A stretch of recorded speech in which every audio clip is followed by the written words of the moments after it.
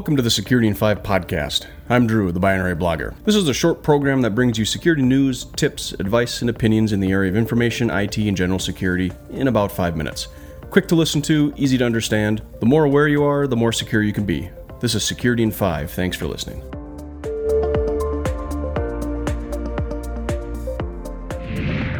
Episode 321 of Security in 5, and today is our Tools, Tips, and Tricks episode. And today I want to talk about a development tool that is a security must-have in any type of development project, and that is a security code analyzer. Now, there are plenty of big, expensive static code analyzers out on the market, Veracode, Checkmarx, and so on, that will do the job for you, but are very, very expensive. If you're a small developer, if you're a small business, if you are doing a one-off project and you just don't have the capital or the money to invest in those types of large enterprise flagship type of tools. And this is where today's Tools, Tips, and Tricks episode comes in and talks about a tool called Sonarqube. Now, Sonarqube, that's Q-U-B-E, links are in the show notes below, is a code quality analyzer that is open source. I use it for a number of my projects. I'm extremely pleased with it. It's very easy to use. It's very, very lightweight, and it does its job when you are not in a position where you can use a flagship code analyzer, best of the best, that would cover far more wide range. But what you don't want to do is create an application and release code or turn code over or put it into an app store that has security vulnerabilities because you didn't scan for them. And that's where Sonarqube comes in. So you can go and download it now.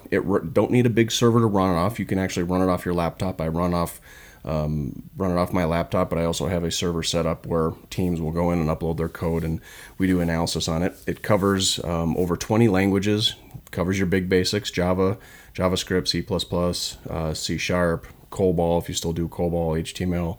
They just released CSS support, Swift, and so on and so forth. You can go look at it on the website.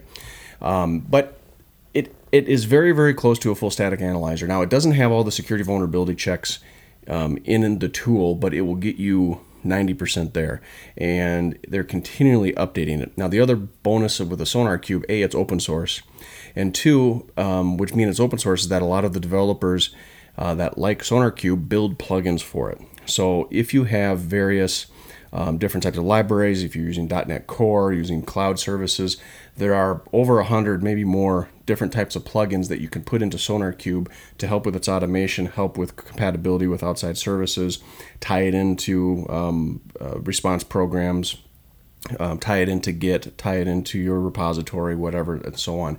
And it makes it very, very flexible.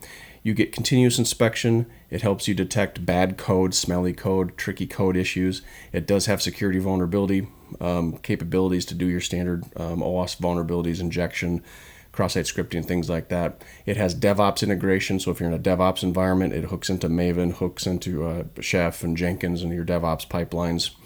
It's centralized, so even though you can install it on a web server and do kind of a one-off scan, you can centralize it and have multiple team members use it, load code in there, and do trending and reports off of it. So the nice thing about the Sonarqube is that for development teams, there's always a solution for security scanning, security vulnerability, and there's really no use or no answer or reason why you would not be using Sonarqube or something similar to it in your coding development projects just because you don't have access to the big boys. So don't ever assume that you are as good as a security coder as you think. People make mistakes. All it takes sometimes is one character in the wrong place to have a massive injection problem or have your vulnerability out there that anybody can pick up and scan, because once your application goes live, chances are in a very, very short time it's going to be scanned by something on the internet. And if it's got vulnerabilities out there, they will find it. You need to find it and close it before you release it, before you put yourself, a client, your home, your business, your project into a security predicament that might be financially damaging to you, reputational damaging to you, et cetera, et cetera. So check it out, Sonarqube. If you don't have a code analyzer, go check it out. Again, it's open source, it's free. They're updating all of the time. New versions are coming out almost every month. The plugins are there to make it robust across whatever type of environment, languages, integrations, automation that you want. It's so far hasn't really let me down, and I fully support it. That's why I make it a TTT episode. Security in 5, be aware, be safe. This concludes another episode of Security in 5. You can find me across the internet under the persona Binary Blogger. Head over to binaryblogger.com to link up with me on whatever social network you prefer. I love feedback and conversations, and if you have a question, comment, or correction on a past episode, drop me a line and I will respond. To get additional information, sign up for my monthly newsletter, and remember, the more aware you are, the more secure you can be. Thanks for listening.